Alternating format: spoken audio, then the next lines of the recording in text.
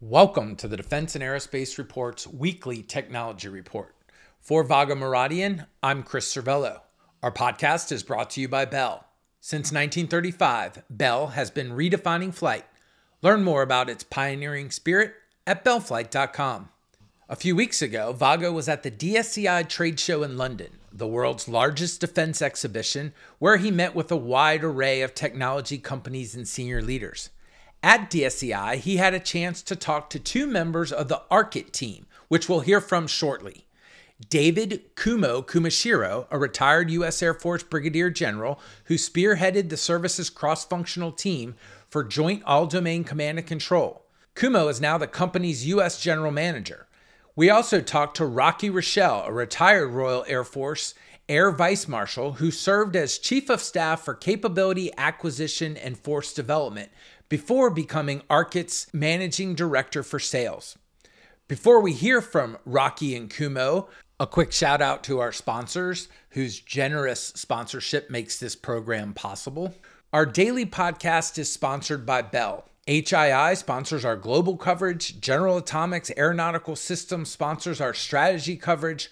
Ultra Intelligence and Communications sponsors our command and control coverage. GE Aerospace sponsors our air and naval coverage. And Spirit Aerosystems Defense and Space sponsored our coverage of the Air Force Association's Airspace Cyber Conference and Trade Show held at National Harbor a few weeks ago. Here's Vago's conversation with Kumo Kumashiro and Rochelle. Guys, thanks so very much for making time for us here on the show floor because it's exceptionally busy and you guys are a little bit of stars here with people backing up, waiting to talk to you. Rocky, it was great seeing you earlier this year at the Global Air and Space Chiefs Conference in London before the Royal International Air Tattoo. Kumo, you and I have been talking about doing this for a while. You've been with the company for a couple of years and there are a lot of innovative, interesting companies here, but you guys are particularly unique. And when you left the Air Force, you told me that whatever it is you were going to do is going to be with an interesting company. Tell the audience a little bit about Arqit and what makes it very unique, because you guys are positioned in what is going to be a critical capability a lot earlier than some other companies. Yeah, thanks, Vago. Really what Arqit is focused on is the post-quantum security threat, number one. Second, the ability to do dynamic symmetric key agreement across edge platforms. Those are the two value props that the company brings to bear. What I have loved about the company is this ability to continuously out-innovate. And through our team of technologists and warfighters that we've assembled, I think we've got there. And Rocky, let me go to you. Your last job in the Royal Air Force obviously was looking at the future capabilities the force was going to need in an integrated airspace cyber standpoint. You and I, some years ago actually at DSEI, were talking about quantum and how that potentially changes the game. From the standpoint of a warfighter and a planner, what are the things that we need to be doing now to prepare for where we're going to be? Because obviously the intelligence agencies have been working on this technology and we know the Chinese are actually fielding capability. Well, we need to be alive to the fact is that challenge of quantum computers to encryption of the future is not a far horizon anymore. If you and I had looked at this and had a conversation about this, Vago, 15 years ago when we first met, that would have been a 10, 30, 50-year horizon. I think it's fair to say that consistent commentary now says that's 3, 5, 7 years away. And we need to prepare ourselves for that. And of course, we're trying to, in the joint force, enable everything can talk to everything. A sensor is a shooter is a sensor, and how they connect. That is a really hard challenge, even today, but based in that future where your basic forms of encryption or public key encryption can be decrypted very easily, we need to get ahead of that curve.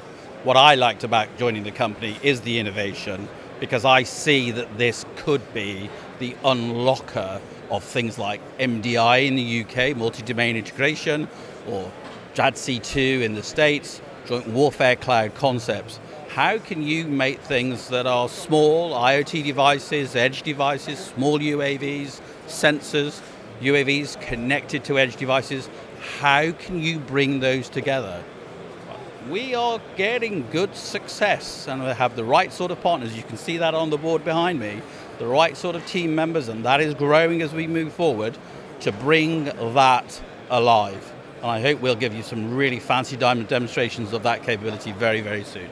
And before we go on with the rest of the conversation, Kumo, give the audience a sense for quantum and its implications, because I think, it will be able to allow you to encrypt in a way that you can't decrypt, and then if whoever has the capability first can then decrypt what everybody else has encrypted. What is it that folks need to bear in mind? Because we talk about quantum, sort of give kind of the warfighter a sense and the audience a sense for actually how significant a change this capability is going to be. Well, it's significant in the sense that most of our networks rely on public key infrastructure, which is based on asymmetric encryption. It is that asymmetric encryption that is vulnerable to being broken by quantum compute. So the challenge is, how then do you leverage the quantum security that's baked into symmetric encryption, which the Department of Defense largely uses across its warfighting force, but then enable that dynamic symmetric key agreement for endpoints. And so the solutions that are out there with these new post-quantum cryptographic standards, there's still yet to be determined the ability to scale that for IoT devices, and again, what I mentioned with this composability and decomposability of the joint force. Rocky just talked about the integration. You were the advanced battle management system guy for the U.S. Air Force, a thankless task where you were ground down. You were ground down as your successors and predecessors were. No offense to anybody in this process. Talk to us about the challenge, right? Because their introduction of quantum is a door opener. But just from a data perspective, we're doubling the amount of data we have every 6 months, which means the attack surface is doubling in vulnerability every 6 months. We're going to use quantum to protect, but then quantum is also going to be, a liability, as you said, right? It allows you to decrypt everything and securely encrypt yourself. From the standpoint of the network, how does the technology and the defensive technology play into what a broader multi-domain command and control system, or combined, right, or coalition, CJADC2, I should say, is the new acronym. Like, what's the role that it plays? Well, number one, from my time in JADC2, it really reignited the passion for what innovation and emerging technology could be. And during that time, really understood that interoperability of networks and the ability to move data at machine speed was incredibly important. What we currently do in how we do our symmetric encryption, symmetric key agreement solution is enable that transaction, that security of data across different platforms, across edge devices, across networks in a way that is not only post-quantum secure, but is dynamic. And that has always been a challenge for symmetric encryption for our warfighters. So being able to unlock that and scale that for CJADC2, for IoT is incredibly important moving forward. Let me ask you a quick technology question, right? Google maintains it did achieve quantum supremacy. The Chinese are fielding quantum satellites. Nobody has fully confirmed portable quantum computers, right? Because now they have to be supercooled and et cetera. Explain for the audience who might be thinking about this. We're talking about quantum, you're preparing for quantum, but we don't yet have quantum. And some people think that's almost a quantum question. I'm trying to be a little bit funny for the theoretical physics guys out there. Anyway, try to explain like what it is, because you're living both in the future, preparing for the future while you're in the present, and that's almost like a quantum question. Well, really the quantum computer threat as it relates to encryption it's a math problem, and quantum computers will be able to break the math that underscores asymmetric encryption. NIST and NSA are developing new cryptographic standards that are expected to be able to withstand the mathematics or the compute that quantum computers bring to the table. But that's a long road. It's a long road required for that deployment of those new cryptographic standards. There's a huge cost associated with it, and there's a lot of uncertainty still. Symmetric encryption is still largely thought to be quantum safe, particularly as you look at AES 256. And as I mentioned before, the challenge has always been about how you scale the keys that support symmetric encryption. And that's the unique part about what we bring to the table and the innovation with respect to being able to generate and agree those keys dynamically all via software. And that, as we look at CJAT, C2, and IoT, and edge devices, and composability and decomposability of the force structure, that enables us to be more effective in a secure manner. Rocky, part of your job was to bring everybody together and to get them out of their stovepipes to be able to have sort of a more comprehensive approach and solution to these things. Ultimately, one of the challenges the United States unfortunately still faces, and we have a chief data and artificial intelligence officer in the Pentagon now who's trying to merge these streams, and I'm going to come back to you in a second about how that's working, because we say it's a priority, but progress is still maybe moving a little more slowly.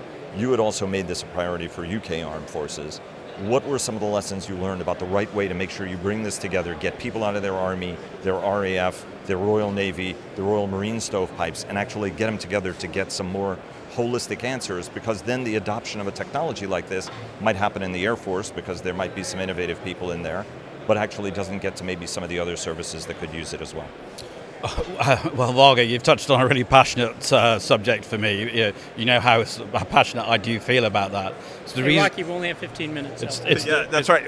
I'll have you both back, and we can do the 1 hour deep dive on it. But go ahead. Okay. So I will cut to the chase. It's one of the reasons why we adopted a Rapid Capability Office, which was to challenge that paradigm of how you bring things forward. It's the reason why we did Global Combat Aircraft Program from a UK perspective, now with Italy and with Japan and hopefully other partners in the future. But parts of those concepts are things like attritable combat platforms. You don't want to put a 2 kilogram, 3 kilogram crypto box on one of those platforms if it doesn't actually explode at the point of detonation, because that is where the adversary would actually exploit you in the future. But also the exploitation that you talked about isn't this 3, 5, 7 even years challenges, is anybody that's doing anything in the test environment.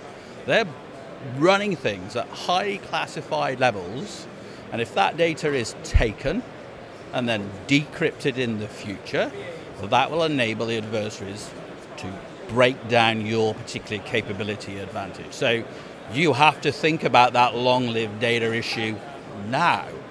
We can help you with that long-lived data issue now to protect you from that long-lived data challenge. And let's face it, there's brilliant work going on in the States. We love we don't have an ideological, philosophical conversation in the States with companies or warfighters anymore about the challenge. They're alive to it. There's been brilliant work out of the White House, NSM 10, the legislation, the inventory. But as people look at their inventories right now, one, they're having a hard time getting a grasp of what is their cryptographic solution across their inventory and their estate look like. Two, they're built out on incremental programs, on legacy infrastructure. And let's just say everybody could do better to tighten up what it is that they're doing today. So we think we can help people tighten up the current status quo because it is symmetric key. And why wouldn't you do it if you could do it? And by the way, it will help you and protect you for this challenge that's coming towards you much closer than it was previously. But the key, you've always had a reputation for being a sledgehammer when you need to be a sledgehammer to drive things forward in a lovable way. Ultimately, what are some of the keys to make sure that you're actually moving the ball together and doing it comprehensively as opposed to in a piecemeal manner? Because your point on this, and I'm going to come to you in a second, Kumo, is if you actually did this in an integrated manner, everybody could be protecting their data starting now from future vulnerabilities, which is a terrific point. What's the key to getting everybody on the same sheet of music in order to try to do this? Because one vulnerability is everybody's vulnerability. Correct. Well, it's a great question. And it's difficult for people to adapt to what looks like, on the face of it, disruptive technology. But we're very clear in how we describe it now, and I guess we've matured our narrative. We're doing what you're familiar with. We're just doing it in a slightly more scalable way. And that is the benefit of the technology. So don't fear it. And of course, you know that change doesn't happen unless you find the right people in the system that have either the problem that they've got to sort out, the challenge, or somebody who is still innovative and says, I actually do want to put this level of intelligence in the warfighter's hands at the far edge. Those people who are prepared to go, let's go and prove that out. Let's have a go at that, are the ones that are going to shift this paradigm. But I'm with you. We're at the point where White House has done this incredibly well. The NSM, the following legislation, you now all need to, federal and government and defense, prepare for this challenge. It's not a far horizon, it's a near horizon, and you have inherent weaknesses already. Start doing it. So get out there, have a go, because until you've had a go, you won't work it out. But we've got great partners. You can see it on the wall. You will have seen, I hope, that Juniper announced a general availability of our network secure product. That's us integrated into Juniper capability, and that is general availability right now across the globe. Kumo, let me come to you and ask you sort of the corollary of what Rocky said. You were trying to drive the ball forward both within the Air Force, where unfortunately there was some resistance, as well as across the Joint Force. We say that it's a priority. What does the architectural answer to this look like when you go from the quantum key and the encryption part of it all the way to what it is that it has to be? Because almost everybody has said 90% of JADC2 or CJADC2 is actually going to be a cultural, or changing how it is that you operate, as opposed to necessarily all about the boxes. Kind of walk us through what the architecture should look like from your standpoint. Well, let me kind of speak to it at a high level. It's really about not looking at the end state and actually more looking at the journey and the iterations that it will take to get to that future, what that future state actually looks like. And so when we look at where the quantum threat is, and everyone is on board and agrees on where that quantum threat is coming from and the vulnerabilities that we have, the question then is, how do you drive towards those specific outcomes? And that's really what the focus of the Department of Defense, of the Ministry of Defense, and all like-minded nations should be focused on, is how do you drive towards those measurable outcomes in the near term to provide that level of security against the quantum threat. So this is now where industry and government have to partner together in order to get to these solutions. And what we've seen, and again, it was the same thing when I was on the JADC2 side of the house, is we have to work better and in a more agile manner to get this technology in the hands of warfighters, for them to test, use it, integrate it, build concepts around it, and then from that point on, then you start on this journey to get to what this future state should look like. With respect to our engagements, as Rocky had mentioned, the White House has released some great guidance on from the National Security Memorandum 10 on symmetric key agreement that was followed by some additional guidance from NSA. Our alignment with that solution is the first step, which we've been working with partners to align that solution. Then now it's to get it into the hands of warfighters so they can integrate it into their warfighting systems and networks, and then prove that out.